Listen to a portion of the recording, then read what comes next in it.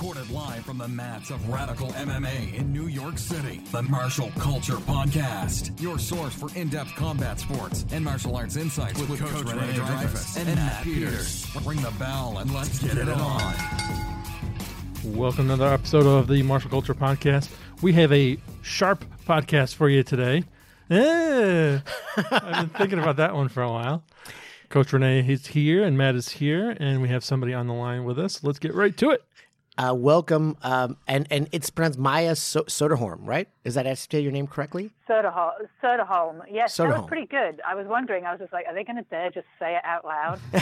I wasn't going to say it. I was going to let Renee go first. I'm sorry. It's Maija and Soderholm. Oh, got it. So you say the L. Got it. Thank you so much for being on. Yes. And you just came out with a wonderful book called The Hustler. And you, for people who don't know you, you are very, very well respected in the knife community. I, through Barry Eisler, our previous guest, and my friend, I came to know who you were. And then I saw that you posted this and that, and I did some research, asked some of my friends, and they're like, oh, she is legit, and you know, tremendous respect. So, and what I'd like to go back into your background and just see. We were talking before the podcast about how you got into martial arts and just your general background, how you came into training, and then we can delve into your theories of combat and the book itself. So what got you started in training? Well, I say it in the previous book a little bit. I always wanted to be Errol Flynn. I actually know that Basil Rathbone was a better fencer, but, you know, when you're a kid, you just always want to be the hero. So I wanted to be Errol Flynn really badly. Can I interrupt you there? Swashbuckling movies. Yeah. I love that you mentioned Errol Flynn and Basil Rathbone, but for our young listeners, you know, I know that's what Google's for. Damn it! Very famous stars of Robin Hood and a few other movies in the 40s, I guess. Captain Blood. Yeah, Captain Blood. Oh, great movie. Anyway. Yes. And originally he was the Three Musketeers. There used to be British. There was actually, I think it was French TV show that was on British television with badly dubbed, and subtitles called The Flashing Blade. Totally into it. No idea why. So my parents took me to a foil fencing class when I was like 9 or 10, I suppose, and loved it. Thought it was brilliant. So that's how I first started, I suppose, martial arts in general. That didn't really last all the way to high school or anything because I discovered other things that were far more exciting. And then I pretty much didn't do any martial arts until after I left university. And I was working out at a gym that was in the UK, this very, very damp kind of cellar where all the weights were all free weights and rusty, you know, with all kind of old-fashioned hard men that went there. It was a great gym. Anyway, and this one guy was doing this kind of weird set of exercises. So I asked what he was doing, and he was like, oh, I started going to this Tai Chi class. It's really interesting. And that's really helped my weight training. I was like, that's exciting. And so I started going to Tai Chi, and it was weird. As in, of course, it's the UK again, it's cold and damp. And in my first class, they made you stand in a certain way in whatever we were doing. And I got really hot and my heart rate went up. And I was like, that's weird. So I kept going back. So I did Chinese internal arts, as they're called, for on and off for quite a long time. And I don't know why. You just keep doing something. In hindsight, I guess that was my thing. And then in 2000, no, I guess it must have been 1998, I first saw a video of my Filipino teacher. His name's Sonny Umpard. And it was as though I'd suddenly found what I had been looking for since I was 9. And I had the immense good fortune to train with him until his premature and early death in 2006. And since then, I've been sort of carrying on, I suppose. And you that entailed you moving from the UK to America to train with him, or was it you just decided to move over for? No, I moved here because I traveled a lot in my late teens and early 20s, and I met some friends. I live in the San Francisco Bay Area, so I live in Oakland. And I met some friends from here, and that one thing led to another, and I met somebody, and I ended up staying. And one of the reasons I'd come traveling through was indeed martial arts, but not necessarily to find a teacher. There was just a whole bunch of teachers here, and there was somebody related to the guy I was training with in the UK, I think, and anyway, it sort of was one of those stories. And then I started looking for more teachers, and one thing led to another, and here I am. Wow, that's wonderful. And do you mind telling us a little bit about the history of your instructor and his background? Just Sonny? Yes, for those who are not familiar with him. Sonny is from the Visayan Island group of the Philippines, from Cebu. And I think his dad was in the U.S. Navy, and so he had the option at the age of 21 to get American citizenship, and his parents really encouraged him to do that. And so he moved here, you know, with the citizenship to have a better life, in inverted commas. And at some point, I mean, he trained all the time. It was an incredible passion for him. He decided to start teaching, and slowly was teaching. He was actually one of the first people in the Bay Area to teach non-Filipinos, for which he got quite a lot of stick for, but regardless.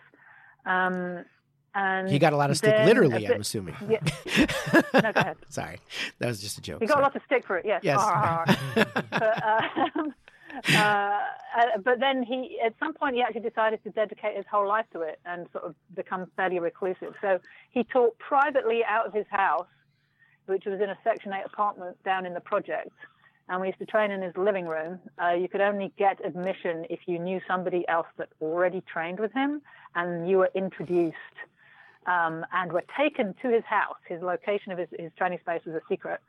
And he was kind of paranoid. Anyway, so it was like there's a real rigmarole to get in with teaching him. But once you were in teaching with him, he's an incredibly generous teacher. I've never seen anybody move around like him with a sword. It was just phenomenal. And random happenstance led me to somebody that was already training with him. So I got the opportunity to do so. And his style, I don't want to put names on things because I think that's actually artificial, but would you consider it Eskrima? Would you consider it Kali? If there's a difference, would you consider it something else? I know names are... The Kali debate is all very political. Yeah. What I will say is that the Visayan Island group is in the center. He had links through his uncle down to Mindanao and then all the way up to Manila. And it's also a port, you know, the city where I lived is a big port city. So the influences came from everywhere into this port. It's called Eskrima just because it happens to be from the Visayan Islands, Eskrima or Estocada. So it has some Spanish influence, obviously, in there too. But this whole thing with styles, I have an opinion on that is through Sonny. Like, the opinion comes through what I was told by him, and then perhaps mangled a little bit more by my own opinions. But what I understand is that back in the day, there was no system. Okay, so the Balintawak guys trained on Balintawak Street, so it's called Balintawak. It was really nothing to do with this is the box called Balintawak. So the Dosa Paras guys were all a bunch of guys that got together and decided to sort of, you know, collaborate. So this idea of them being separate systems is quite new. Back in the day, you know, one of the things that Sonny told me was that I don't teach you, you know, I show you what I do. Up to that, you know, after that, it's up to you and take it and make it yours. Basically, it's like if you lose in a fight, don't blame me. So every generation back in the day would change the name of their system to reflect that it was them. And it's nothing to do with ego. It's just like, this isn't my teacher's fault. This is what I came up with. So when he's passed, I'm actually a lineage holder technically in his system. I don't say that I teach Visayan style, corto cadena, larga mano, eskrima. I teach what I teach, absolutely inspired by Visayan style, corto cadena, larga mano, eskrima. Does that make sense? Absolutely. I think that's what modern MMA is as well. You know, I was sometimes on Quora, and, you know, this thing where people comment, and usually the comments are really stupid and silly, but so I don't know why I do it. It's sort of self-flagellation. But then the person said, well, MMA is not well-rounded. And I said, well, you know, it depends how you see MMA. You know, there's the Dog Brothers MMA full contact stick fighting. There's the MMA that's multiple fighters 5-on-5 MMA. There's also the movement of cross training that was inspired by you know, Russian Samba, by Bruce Lee, by the Shuto and shoot wrestling guys in Japan. So MMA is this really huge movement that started probably, you know, modern MMA, I should say, started, you know, probably post-war, where we had a lot of integration of what people did and a lot of cross-pollination, and the idea is just take what works, leave what isn't, make it your own. And that's why I think Exactly. Bruce Lee is considered a pioneer thinker, but really he wasn't the only one doing that. However, that's the person who I think he said it so eloquently: take what works, leave what doesn't, make it your own. And you should make it your own. And this is it's funny because I started in the traditional martial arts, and what you just said is exactly the origin of karate. So for people who don't know, karate is actually not Japanese, it's Okinawan. But there's two cities, Naha and Shuri. And Shuri is actually the capital. And the original names of styles were the Shuri guys, and then, there's those guys in Naha, those guys. And then there was no codification of like this or that or that. It was like, there's the Shuri guys, the Naha guys, and the Tomari guys. And these are just little cities. And they did this because they lived there. And it wasn't stylistically so different. Although, because body types were different, people would fight to their strengths, their advantages. It's very different from Japan, where there was, Japan has a history of, it's like sort of like also Germanic culture too. It's very, very organized. The Japanese are very, very organized. It's very different from Okinawan culture, which is, I think, more similar to Filipino culture because it is a more tropical place. It's very different. The feudal system is extremely different. It's mercantile based, not agriculture and feudal based, right? So Japan is very, very structured, and also it had to do, a lot of the structure in Japan has to do with, you were this job under your lord, and under your lord, you had this title. So title meant you got this amount of, rice, which was what you were paid in. You were paid in stipends of rice. So if you didn't have like an official title, you wouldn't get paid. So, like it made sense that they would, codify things a little bit more to make titles. Oh, you do this, this, this. So the codification has actually kind of a more economic orientation and a hierarchical, sort of class-based orientation, which is something that really didn't exist in Sorry, Okinawa. I don't mean to interrupt, but it makes sense, right? In a culture where everybody needs to know where everybody is in relation to everybody else. Exactly, right. And that has nothing to do with what we're doing today. Like it doesn't matter what lineage you have if you can't fight.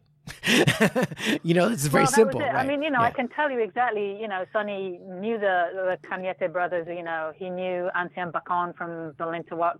He trained with Raymond Tabosa from the Floro Villabrillo style. When he moved here, he's a contemporary of Max Sarmiento, of Gilbert Tenillo, Angel Cabales, all these like famous names. So they all knew each other, Right. I only know one of those names that you mentioned. I'm embarrassed to say. Well, anyway, maybe somebody that's listening will know them all. But I actually say in my book, and I think it's really important, this idea that part of your style evolves from your enemies. It's like the problems that you have to face is also what is kind of developing why you do what you do, Absolutely. Like when the Filipinos met the Spaniards, they're like, the Spanish do that. How do we beat that? Let's do this. Or the Japanese, It's like everybody's enemies is also going to influence how they look, which I think why the Filipino arts are so rich, because they had a whole bunch of people coming through there, whether it's to trade or to try and invade them. So their art is very sophisticated. It gives me, and as we spoke about this before we started, but I had to say, I opened your book, and the first thing you say is context matters, which is so important and so true. And it was just, wow, this is absolute truth right there. And I was like, that's exactly it. People fight in certain ways because of their environment, the enemies they face, what their materials are allowed, what materials they have. Context absolutely matters, and also body type too. So technology that's available to you, everything, and. So please go more into your bio as well. You trained. How long did you train with Sonny for? All in all, it was 6 years privately. Wow. And then he died. He didn't look after himself. The man lived on cigarettes and Coca-Cola and candy and Kentucky Fried Chicken, and basically died at the very early age of 58, which was I still haven't really forgiven him for, honestly. But so. Previous to that, a couple of years training with one of his students. So, and that was all. And then, do you teach privately now, or how do you? Yeah, I was given a very interesting challenge when Sonny died. He basically had a stroke 6 months before he died, and they took some brain tumors out, and basically told him, "You've got 6 months to live. We can't do this." So that last 6 months, we knew he was going to die, and we were around there a lot, training in his house. I mean, the screamer was his life, so everybody was going over there and playing and stuff, and he was kind of teaching, even though he was sitting or lying down. And before he died, he said to me, he's all like, "Don't teach preset patterns. Don't teach preset drills." I was like, okay. So that has actually been my challenge since he died. And so this is a very long way round of answering you, is to say it's very difficult to teach a group of people who, it's like teaching dancing.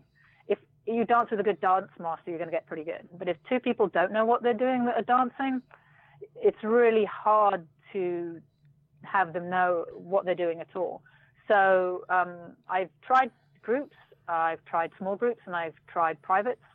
And it has to be like 2 to 6 people or privates. Otherwise, it doesn't work. Yeah. So mostly privates or semi-privates. I found your book amazing, and I recommend it to any martial arts, even if someone has not done any knife fighting, because it's so universal, it's so meta, and how you approach training. And it's funny. I had a discussion with York, who was just on the podcast last week, and I said, I'm having this amazing martial artist on today, and I said, have you ever seen someone, and we're just talking about, like, you're holding pads, and it's all like jab, cross, jab, blah, blah, blah, and it looks beautiful, and then you see the person, they look amazing on the pads, and then they can't fight, and you're like, we know why that is, because pads are predictable. There's a set patterns. It's easy to teach. It's easy to make it look good, but fighting is chaos. Fighting is is the epitome of lack of predictability. So the whole concept of developing fighting skill is to stay away from the predictable. Now, that being said, how do you do that? And it's very hard to do. It's very hard to teach. I have a class. I just came from a class of 40, 35 people. I'm like, how do I give these guys the tools they need to deal with the lack of predictability in a fight? And it's always my challenge. And your book is just so amazing in how it codifies that idea. But I don't want to take away from you. Please, what was the inspiration to write your previous book and this book? Was it to expand on that philosophy, or to critique martial arts out there, or how did you? Training with Sonny changed my life. I can't, it was kind of like I went in, no idea what was going on. I spent 6 years basically feeling like I had my fingers stuck in an electrical outlet, and so I just left with my hair standing on end. And I don't know, maybe like 4 years in, I'd say I suddenly started to get what he was trying to do, and I was like, holy shit. It was like having somebody take a bag off your head and saying, what do you see now? And I was like, whoa. I mean, he literally changed the way my mind saw. It was like a weird Matrix moment or something weird. And what I wanted to do when I was writing was give people a sense of that. In the book that you just read, I put a story at the end that I wrote, like pretty much right after he died, of what the experience is like of training with him. And it was crazy, because even though he didn't articulate it this way, the theory that he kind of worked with, and you'll actually notice, I don't know if you're a fan of Steve Morris in the UK, some of his work talks about this, is that the human brain is incredibly good at maneuvering itself in space and not necessarily predicting stuff, but adapting itself to incoming stimulus. If you stimulate it in the right way, you'll get a good reaction without you really training it. So if I throw a tennis ball at your head enough times, you're going to get real good at dodging it. I don't have to say, when you see my hand do this, slightly duck, step out to the left and shift your weight, right? I just have to throw the ball at your head and you're like, ooh. And so Sonny's whole thing was that he would limit the unpredictability, but there was always some unpredictability.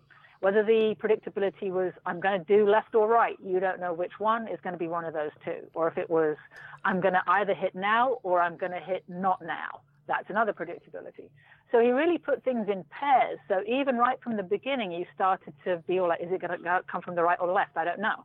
So already your brain's in that kind of position to learn how to predict from clues. And it's not like you're intellectually going, oh, that person slightly sort of switches their feet or twitches their shoulder back right before they throw that.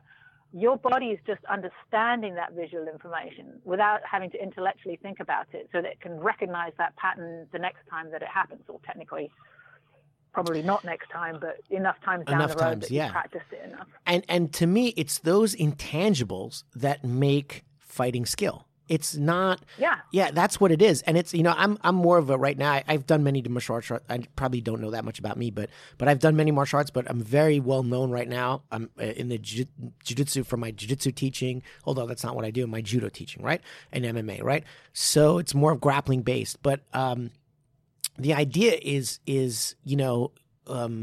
to get to the point of flowing where it's just back and forth. And I'm working with my team and I'm like, okay, make a flow drill. It should never look the same. So I'm telling the guys, it has to get them ready to that.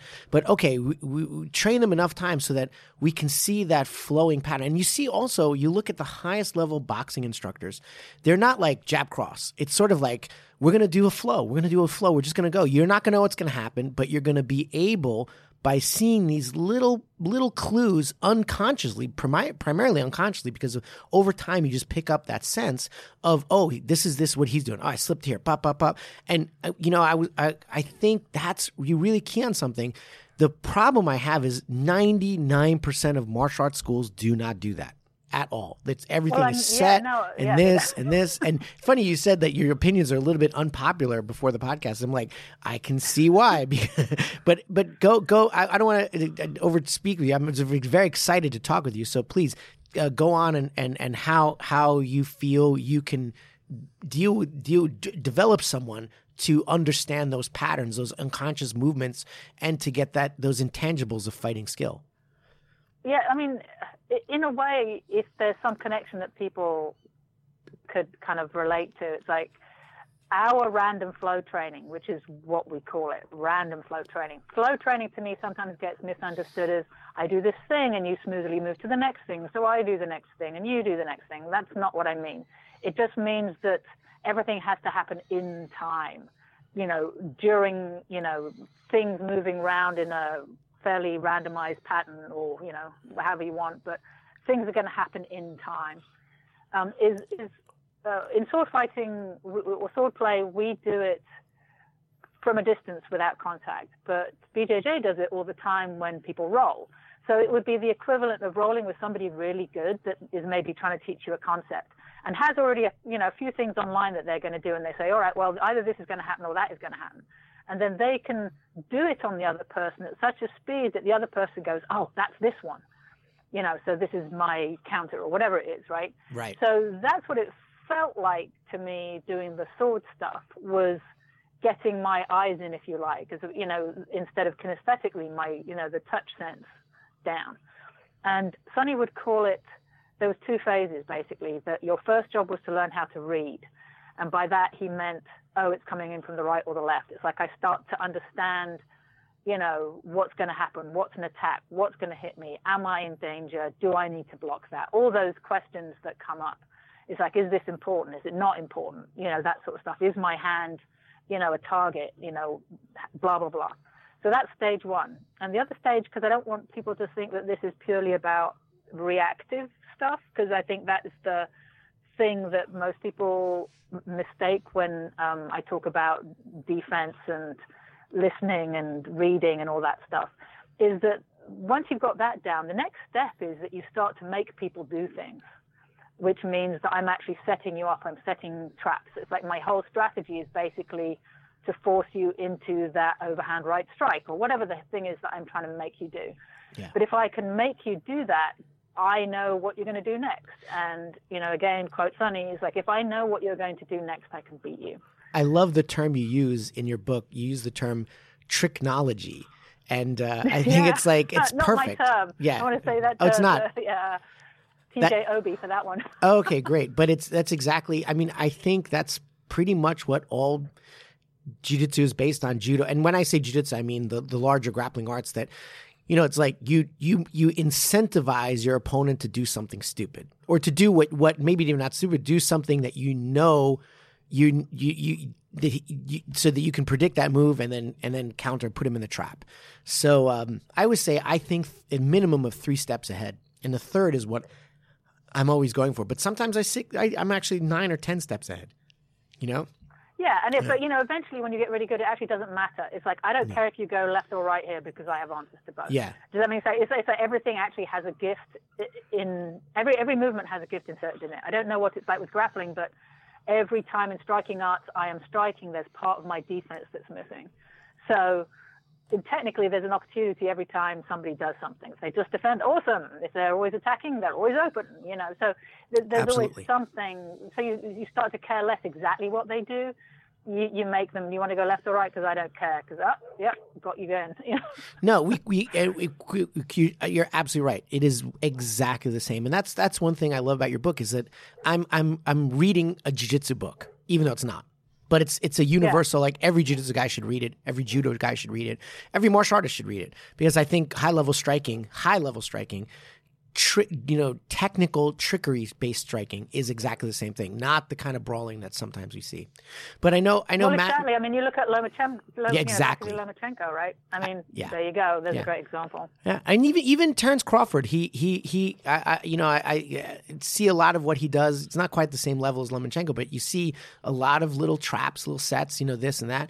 And any good tactical fighter is going to that. But definitely Lomachenko's like my absolute favorite. I love to watch him. Yes. Yeah. But Matt, do you have anything? I am out of my depth here. I'm enjoying the conversation. I'm going to ask a stupid question about like Fruit Ninja or dicing vegetables. Fruit Ninja. You ever play Fruit Ninja? No, it's like Matt before the podcast started. He's like, "Yeah, she must be amazing in the kitchen dicing up the vegetables." I'm like, I don't know if you should say that. No, it's good. No, listen. Weirdly, I will tell you this. Most people use a blade as though they never cooked in the kitchen. You know what I mean? I don't follow like you. It's a club. Oh, like I see.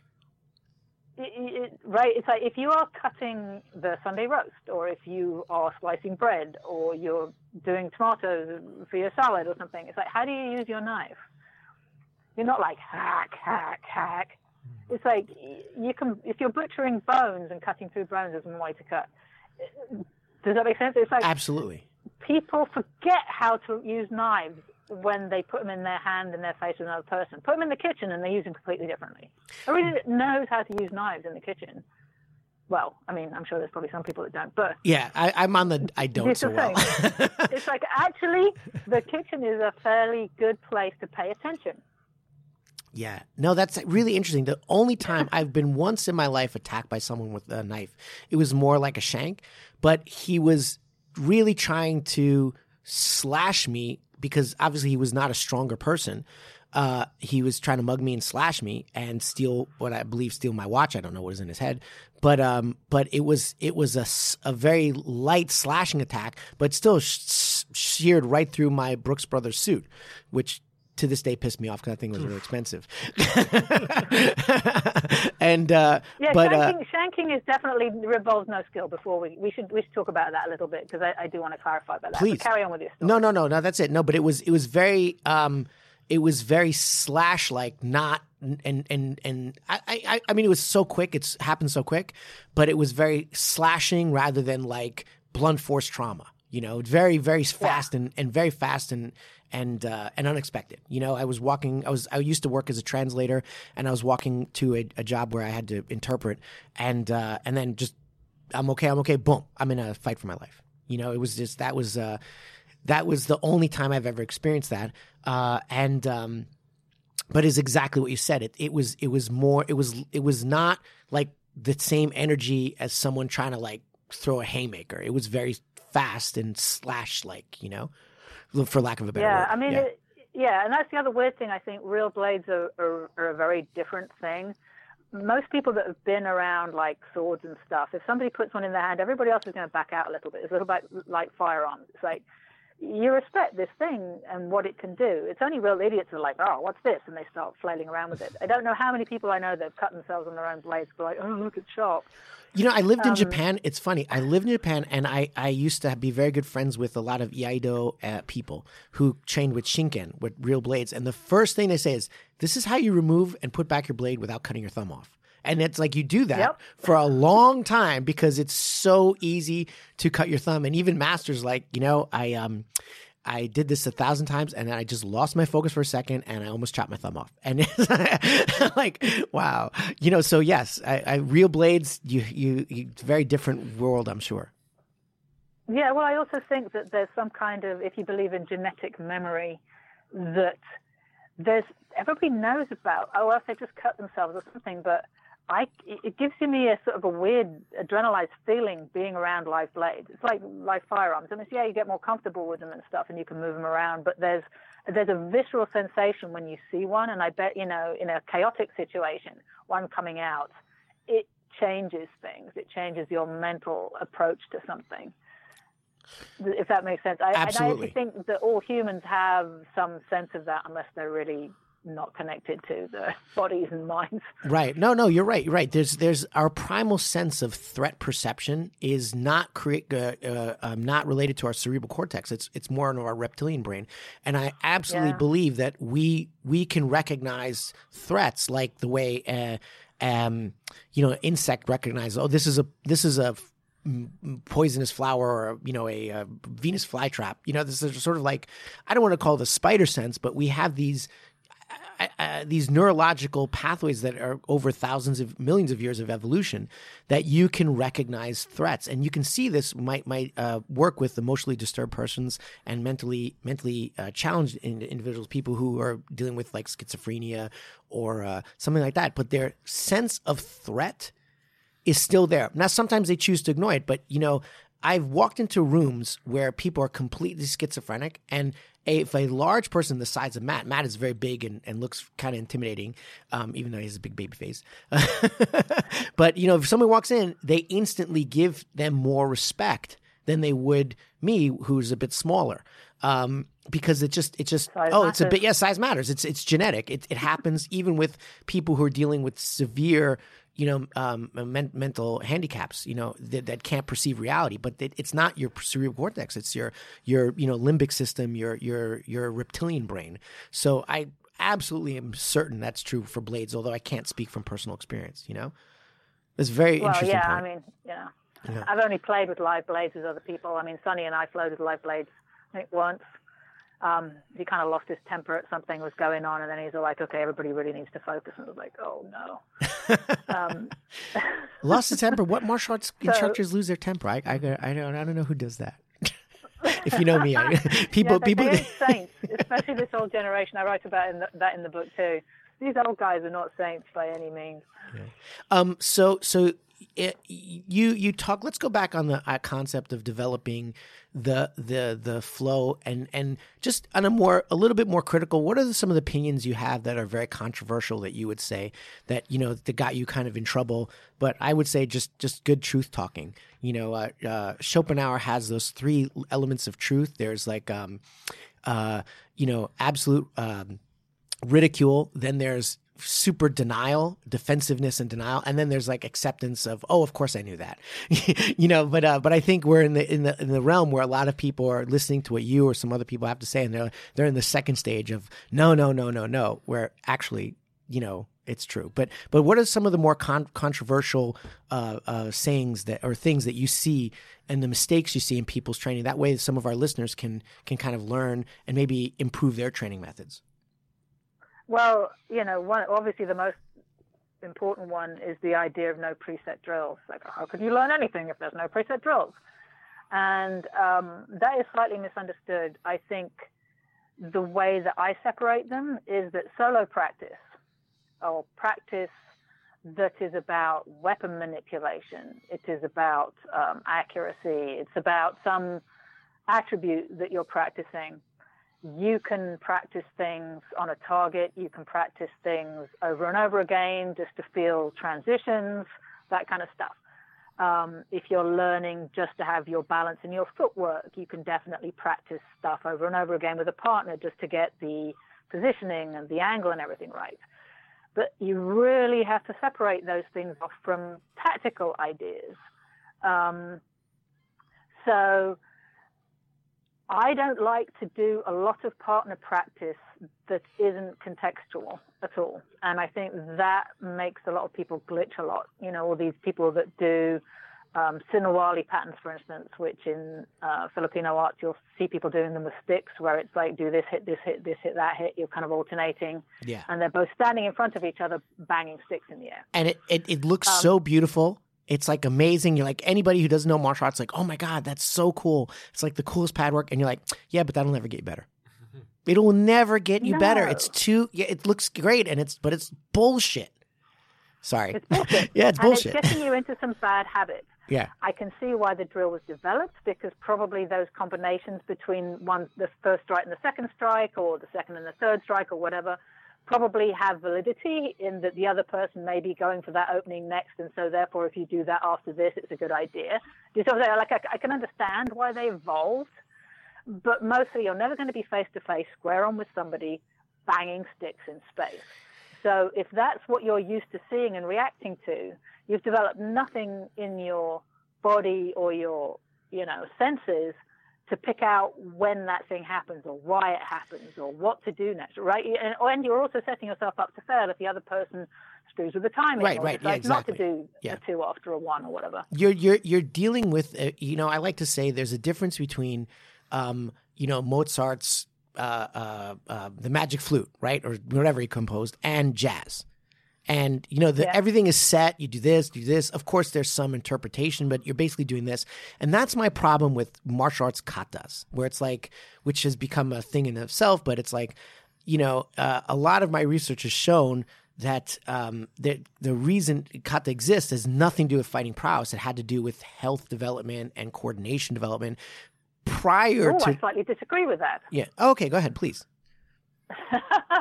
I mean, yes, I think it's good, but I think katas come after you know what you're doing as a way to preserve knowledge.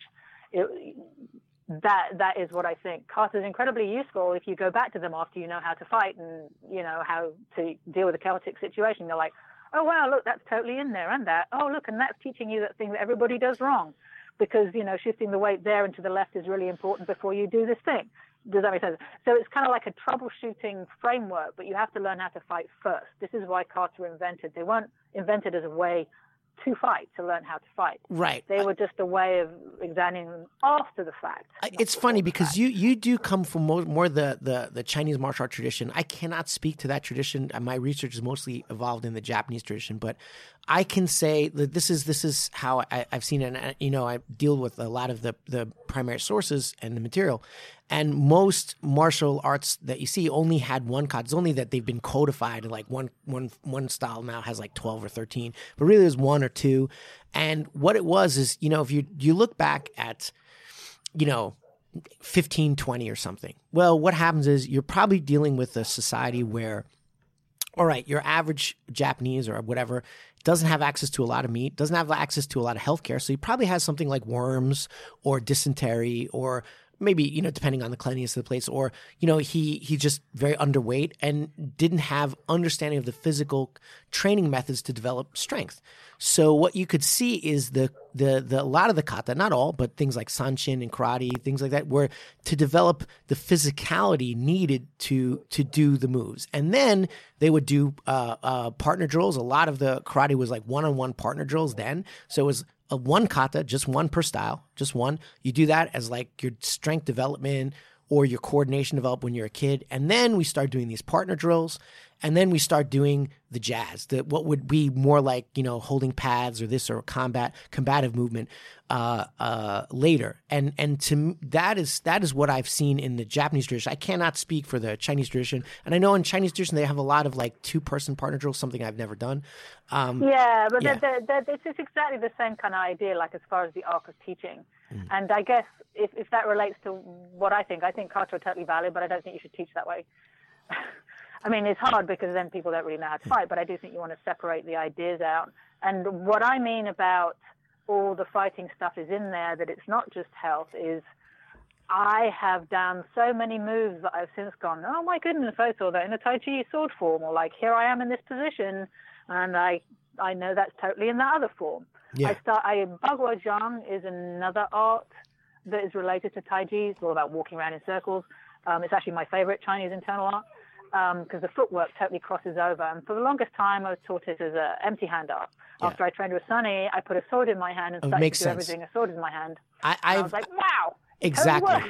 The Chinese martial arts, this is what I have to say is my controversy. Most Chinese martial arts make very little sense unarmed. But when you put swords or knives in there, they suddenly make a lot of sense. There's certain things you would never, ever, ever do in unarmed fighting that you can do all the time in knife or sword fighting.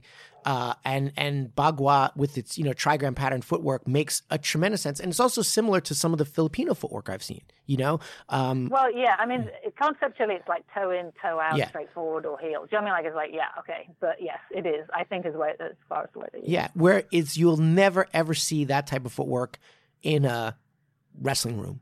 You'll never see it in a judo room, and you'll never see it in a jiu-jitsu school, I wouldn't see it too much in a boxing or kickboxing footwork. But you would see it in a Sui-Jia school. Yeah, okay, that's possible. I wouldn't. Just because my lineage comes from a Sui-Jia lineage. Yeah. So if you Chinese look at throwing. the setups for throws and stuff, and the counters to I see what the you mean. first thing With, not like, working, turning to the second thing. Yeah, I see what you mean because it has the cross step over. I see what you're saying. Yeah, I could see that. Yeah, I could totally see that. I'll send you a couple of clips if you're interested. I am very interested, and definitely cool. I could see what you're saying in terms of adding in the grappling for the cross step. But anyway, that's fascinating. It's really, really nice to talk to someone who also, like, we agree, but we also disagree, to have a really great conversation. No, it's great because, I like to have people test me on my opinions and say, well, let's bring some validity to our discussion. Yeah,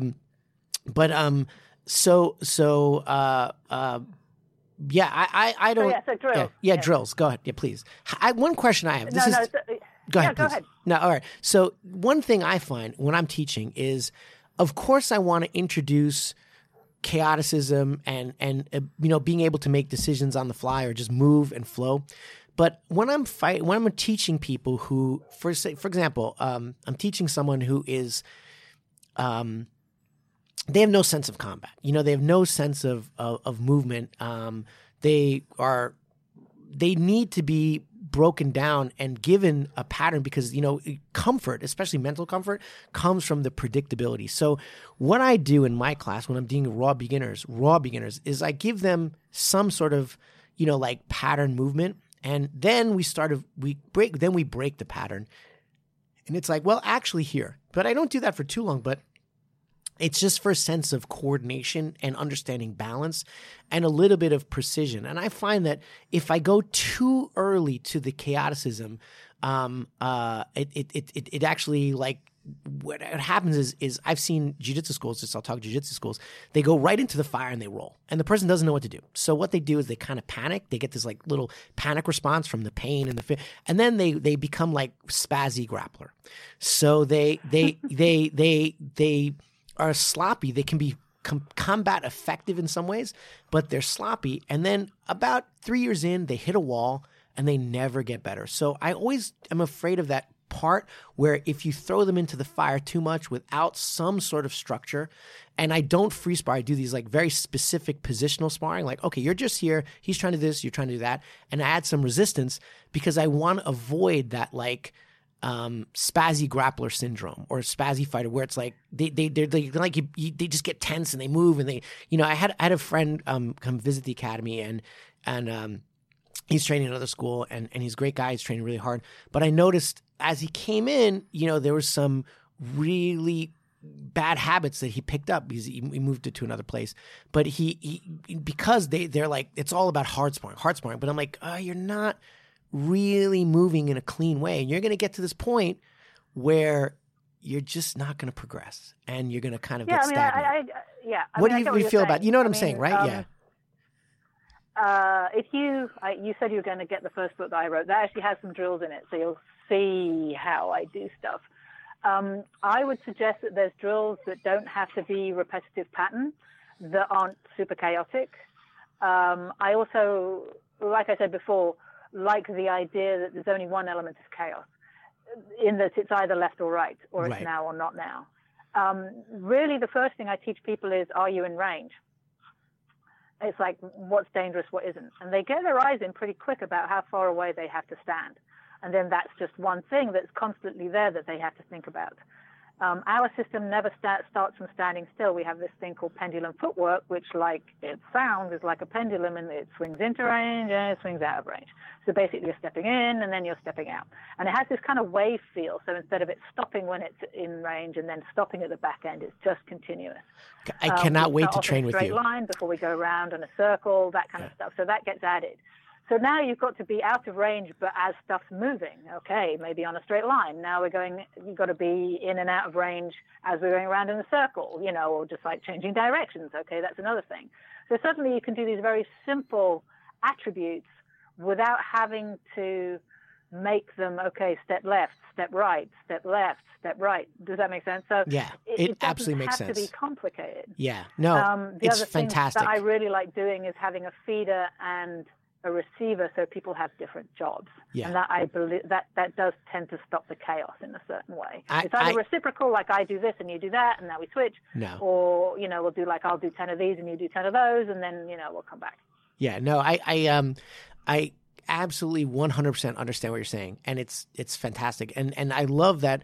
I'm imagining the footwork right now, and it's very simple. It's very similar to how I see striking footwork, where it's, number one, you're managing the distance and understanding where the first thing I teach, the very first thing is, are you in range to get hit? If you are, get out of range. Okay, if you're in that range and you can't get out, then you go in close. But you're mastering the range.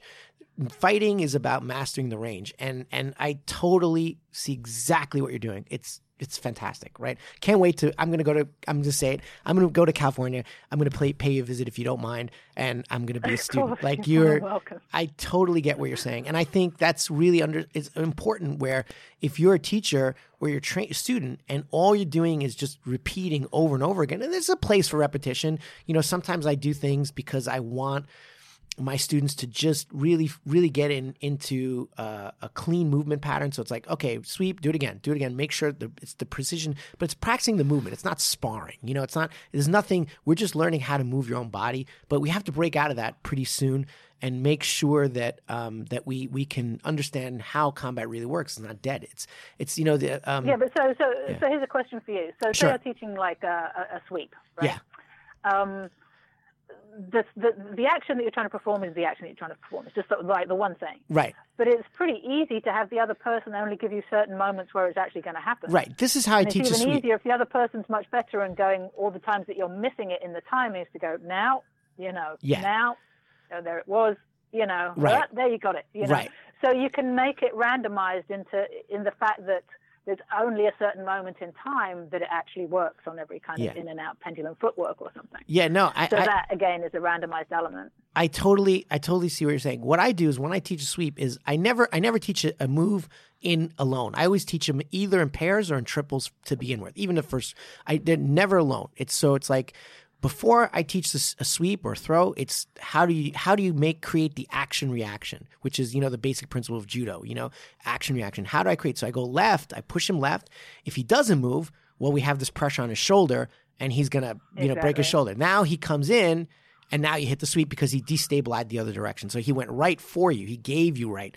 Where was this trap? Now, if he didn't react, so what I like to do is, okay, he reacts or he doesn't, but I stop. I'm like, make sure you do the reaction correctly so that they get the right. If you don't give them the right energy, they can't do the move. So I let everybody know. The correct stimulus has to be given. Otherwise exactly. It's bullshit. It's like somebody not aiming at your head when they're striking towards you. You're just like, Maija, it's so funny because I just left. I was just talking to someone. I'm like, don't hit my hands, hit my head. Like, because I had my hands up and I'm like, don't hit my hands. That's pad work. No, hit my face. Because I was telling him, aim at my face and I will react like a fight. And he's like, because he kept hitting my hands. I'm like, don't hit my hands, hit my head. Because, he's thinking pads, I'm like, no, let's try. It's funny you should just say that. It was amazing. Like, I actually don't hold pads for my fighters. I say, hit me in the face and I'll block. And then you counter me and I'll block that, or you hit me, just don't hit me hard. Yeah, so great. I like that. Yeah, exactly. So it's the same thing. Yeah. But yet it's hard to get to that level. Like the thing is I worry about, and I want to have you on again. This is amazing. But I get these people, and first of all, I notice that, with our sedentary culture, and they are sometimes a little bit overweight, or they have no balance, they have no athleticism, and I'm like, okay, this is how you don't fall over. I was teaching this kid, and as he's walking down the stairs, just regular stairs, and he falls, almost hits his head. I have to grab his head, and then his head smashes into my thumb, and my thumb hits the banister, and I break my thumb. Because I had to save. I'm like, how am I going to teach this kid? Like, he just can't even walk downstairs. So I'm like, okay, all right. And now we're going to keep it really simple. And I didn't introduce any randomization because he just has to learn his body first. Like, we're not even at that zone yet. And that's what I find is even at a little bit higher level where the instructors are not, like, this is how they do in Brazil. In Brazil, it's like, I'll teach you a move for 5 seconds and now we fight.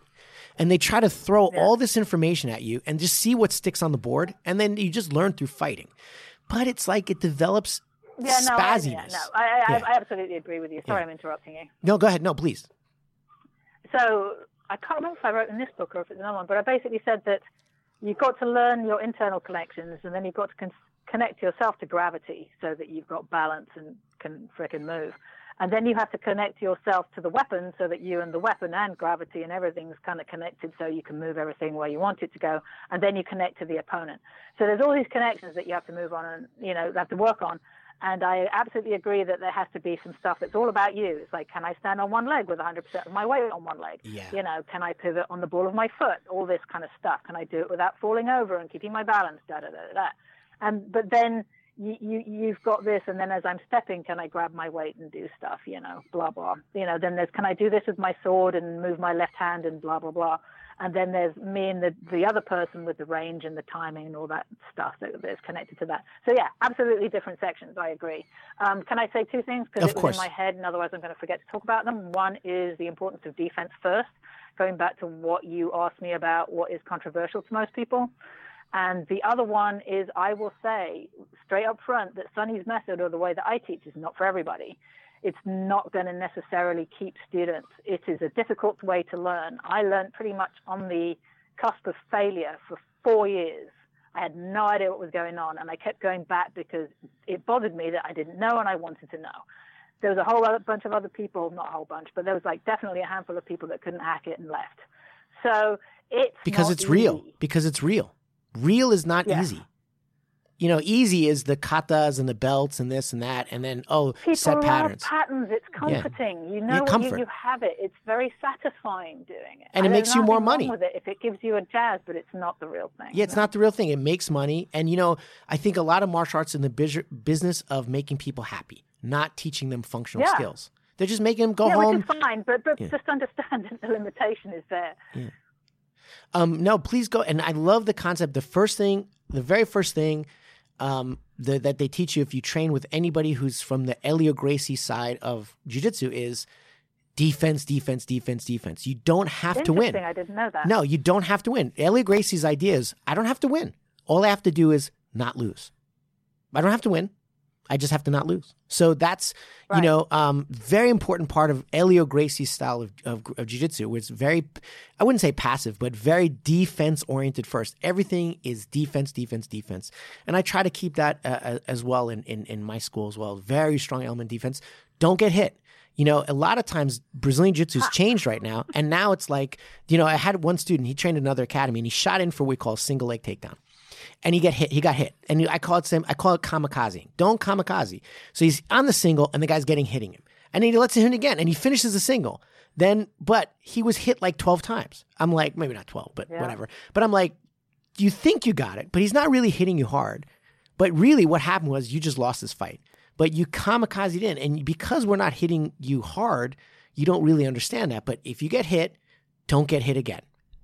right? Don't get hit, but if you do get hit, don't get hit again. And I think that's something I really appreciate in your book too. It's like, if you're dealing with a weapon, the first and foremost thing is live. Go away. And I love how you talk about like, to forget, isn't it? Yeah, I love how you talk about how like a lot of combat is about like, dominance and these kind of more psychological factors rather than just simply self-defense. But it does these things of like, who's the alpha, who's this, and well, that term is kind of controversial, but you know what I'm saying. It's these patterns of these rituals of dominance and establishing pecking order, especially with animal populations, how you can see that's code wired into us. And so we don't realize that, oh, hey, if I keep on going this, I'm actually going to die. I'm not in a dominance ritual. I'm in life or death, and I can't fight the same way. Yeah. I don't want to ruin your book, but everyone should read that. I said, one of my. Sorry, I'm talking over you. I'll shut up. No, sorry, please go ahead. Carry on. No, you go. No, it's one of my favorite quotes is dying second is not a win. You don't die to kill, right? That's daft. It's like, if you have to die because you're already dead, take them with you, but don't do it the other way around. And you had a quote, I think you said in the Barry Eisler podcast, you were talking about a quote from Rodney King about the ego fighting. Yeah. That's what it is. Dominance fighting is basically, I'm not going to let this person dominate me, and so I'm going to behave in a certain manner. And you forget that dominance fighting has nothing to do with death. Yes. In the wild, animals do not kill each other for dominance. They kill to eat. They kill for a whole bunch of other reasons, but they don't kill each other to be the top lion in the pride or the top wolf or whatever it is. That's like a non-lethal interaction. And so if you behave that way when there's death on the table, then you're kind of screwed because all your tactics are fighting the wrong fight. There was an incident right about a week ago in the Bronx, which is north of New York. And I have been to New York City. Oh yeah, I know where that is. I'm sorry. I'm kind of thrown off by the British accent. I'm like thinking I've never been to New York or something. But of course you've traveled the world. I'm sorry. But so he's in the Bronx and a guy bumps the other person in the subway, and the guy's like, "Why are you bumping?" And it wound up that the other person slashed the throat and he died. So you thought there was in this dominance moment, and then the knife came out and he slashed the throat and he's dead. So it can.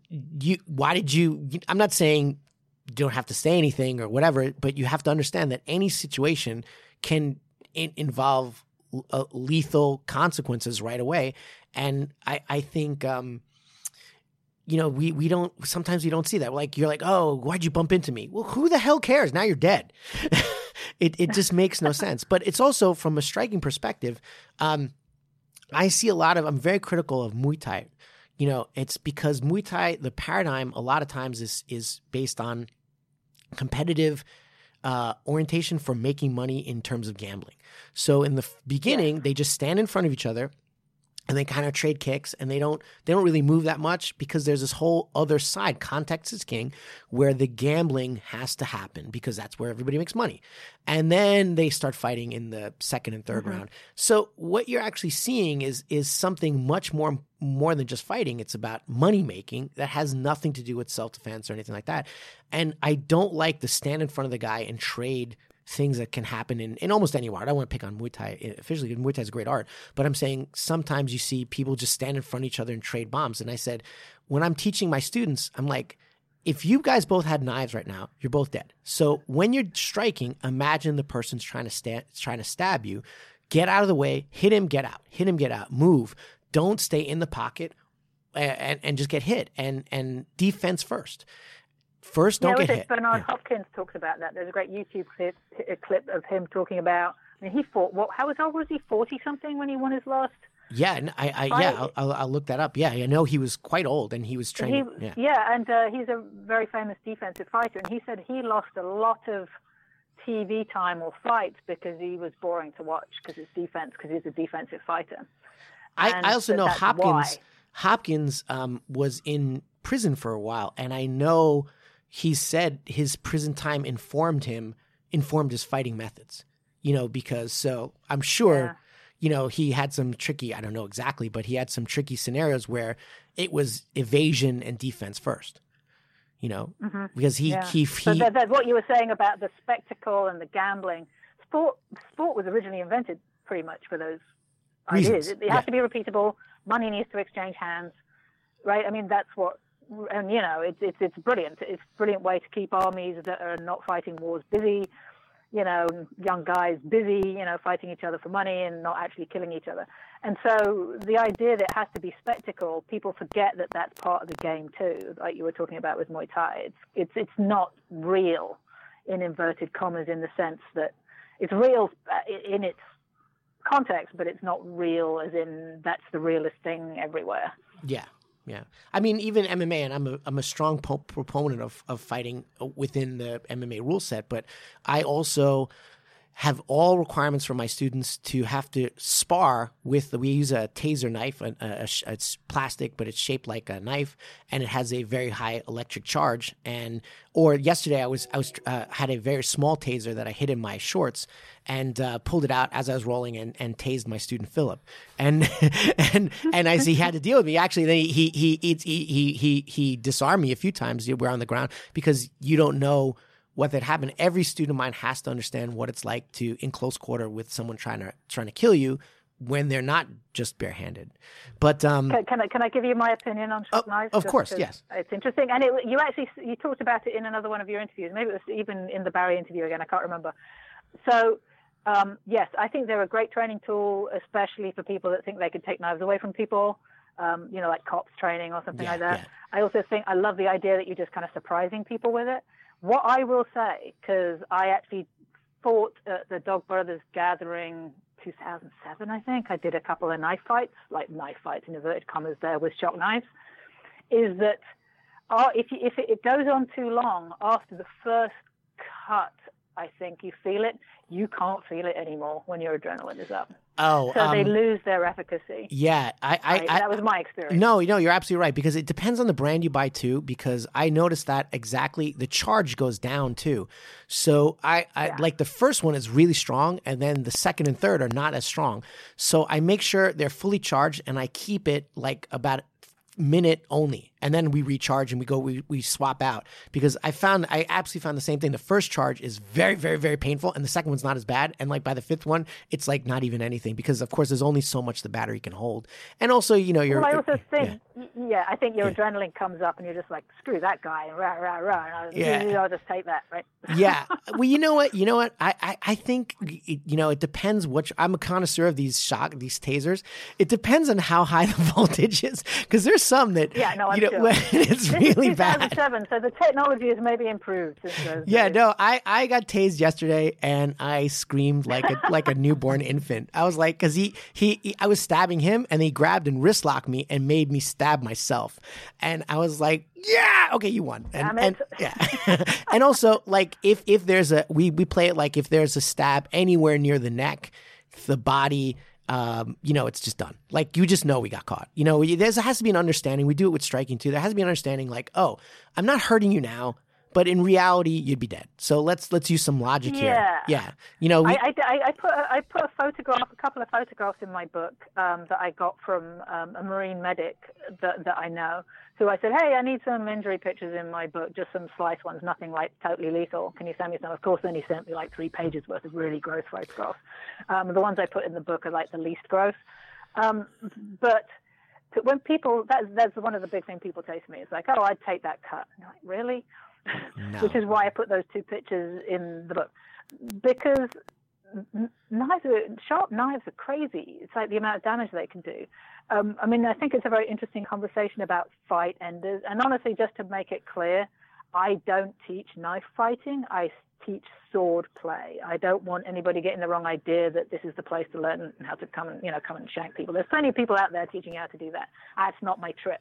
I teach tactical thinking with swords because it's the quickest path to it. But let's just talk about edged weapons in general. And things that end fights and things that kill people and things that you really don't want to get cut by are all different from each other. And I think people get very obsessed with we've got to go for the neck or something really important. I know a lot of the historic European martial artists in their tournaments, they're like, that cut wasn't hard enough, and so it didn't do damage. It's like, wow, really? It's like, what kind of clothing are you wearing? Right. How sharp is the blade? My teacher's favorite cut for self-defense purposes, he told me, was straight across the eyes or straight across the forehead. He's like, if you've got enough blood in your eyes or you can't see, you cannot chase me. Yeah. Also, another one, cut. interesting. Absolutely nothing to do with that. Yeah, and interesting that I think is very neglected to think about from my community, the unarmed community, is how much a nick in the femoral artery will. You're dead. You're dead in like 4 seconds. Like in the femoral artery, and they don't even think about it. I'm like, okay, you're going to open your legs like that? Slash, you're dead now. And so the understanding, I take privates from a physician on anatomy and understanding how it works to understand like how he told me how in the ER, this is another physician, told me in the ER how a guy came in, he walked into the ER and he's like, yeah, I got this knife stuck in me. I was doing this thing and he's just talking and he says, call your family. And the guy's like, oh, I think I'm fine. He's like, no, call your family because the minute you pull it out, we've got about 4 seconds to repair the damage. And if we don't, you're dead. And he's like, what? I feel fine. He's like, no, because it was like a Swiss Army knife kind of thing or something, right? And or a bolt or I forgot. It wasn't a long thing, but it went in certain places. He's like, and the guy walked in on his own power. He's like, yeah, I got this thing stuck in me. I was doing something, and he's like, no, you're gonna die if I don't patch this up in 4 seconds. And he died. And he died. And he literally, like, he was able to walk into the ER at the time. And the minute they pulled it out, he was, they had to clamp it up and this and that. And it was not successful. He did pass away. So I'm sorry if I think we should have you on because I had such an amazing conversation with you, but I really wanted to participate as well. And I talk too much. My wife says that. But you're absolutely fantastic. Where can they buy The Hustler, your new book? It's on Amazon. You can find The Hustler, which is actually the second book. The first book I wrote was called The Liar, the Cheat, and the Thief, Deception and the Art of Swordplay. And then the second one is called The Hustler, Swordplay and the Art of Tactical Thinking. So they're both on Kindle and in paperback. They're just on there. So that's all. You can also see YouTubes of me and my teacher if you search on YouTube and search for Sunny Umpard. My channel is Random Flow without any vowels in it, so you can find out what I do. I have a Patreon page too, if anybody's interested in following that. Fantastic. Art of Deception. The Art of Deception. So, yeah. Okay, fantastic. Yes, it's called Patreon/Art of Deception. Yeah. You know what I'm also going to do? I'm going to buy a copy of that book for the podcast, and we can have like a little bit of another raffle like we did for Barry's book. What do you think about that, Matt? Sounds great. Matt, do you have any closing thoughts? I'm going to go buy some knives. And practice in the kitchen, right? Yeah, I'm going to make soup tonight. They're beautiful objects. They're absolutely singular. There's nothing else like them. A blade is an incredible human invention that only has one job, is, like a sword, really. I mean, knives can do many things, but swords, they have one job, just to kill people. I mean, and it's this beautiful object that has this horrible darkness to it. You can see why in myth it's just always full of light and dark and ambiguity. They're fascinating. Yeah, and there's so much mysticism attached to a sword. The symbol of, King Arthur and his kingship was the sword, the symbol of the Japanese soul, even though tactically it wasn't true. Japanese samurai used archery much more, but the symbol of the soul of the warrior is the sword. There's so much imbued in that mythology of the sword is definitely true. Yeah, life and death right on a razor's edge. It's the only thing that you can kill with it involves no effort. Yeah. Like it'll kill without no power associated with it until obviously the firearms were invented. But yeah, it's got a long history. It's a very weird, interesting thing. One last thing. Do you have any funny stories to share us? One last interesting or funny story before we go. Oh, no. You continue. Yeah, one last story before you go. Oh, goodness. A funny story? Yeah. I'll share a story about Sonny, which is one of my favorites. Just talking about tactical thinking. Sonny was a dancer, and he would go dancing to these nightclubs around the Bay Area where they would have competitions for money. And Sonny was an amazing dancer. He danced the hustle, which is why the book is actually called The Hustler. And all the women liked to dance with him because he was an amazing dancer. And he was at one nightclub and he won this thing and apparently pissed off somebody's boyfriend because this kind of gang it was their territory were going to wait for him on the way out and kind of basically do him in. And he knew this was going to happen. But he also knew that there was a bunch of cops out Saturday night, and apparently I guess they knew there was always going to be trouble. So he goes into the bathroom. He undoes his cigarette packet. He was an avid smoker. He took out the tinfoil out of the cigarette packet. You've got to be old enough to understand these things. And he made a small blade-looking object. And as he walked out, he walked out and just kind of flashed this thing underneath his hand to these guys and basically said, I don't want to fight. And they all kind of slightly backed off enough for him to get out and through the parking lot and to his car. And then immediately, because they'd got away, one of them went on over to the cops and said, that guy's got a knife. And so immediately they went over there to check, and he just crumpled the thing up in his hand. He was like, I don't have a knife. And they searched him, and so he got away. Wow. Very tactical thinking right there. That's a fascinating story. Thank you so much for being on the podcast. It was absolutely wonderful having you on. I look forward to much more collaboration. And we do have one thing in common. We're both people who trained Livy alone. And Barry Eisler's character. Thank you so much for having me. This was great fun. Invite me to New York or come and visit California. Absolutely. 100%. Thank you so much. And if people want to find you, The Art of Deception and also Random Flow without the vowels and The Hustler on Amazon. Just Google. Yeah, you can Google Sonny Umpard. My name's Maija Soderholm. It's a really weird name. It's not hard. Fantastic. Have a wonderful day, and it's such an honor speaking with you. I really think their listeners are going to enjoy it, to either explore the knife world or just to take your concept. Sword work. Sorry. But also to take the more meta concepts that you really talk about in the book and improve their martial arts training. Right? Thank you so much. That's what it was for. Yeah, absolutely. Thank you so much too. Bye. Wonderful. Bye-bye.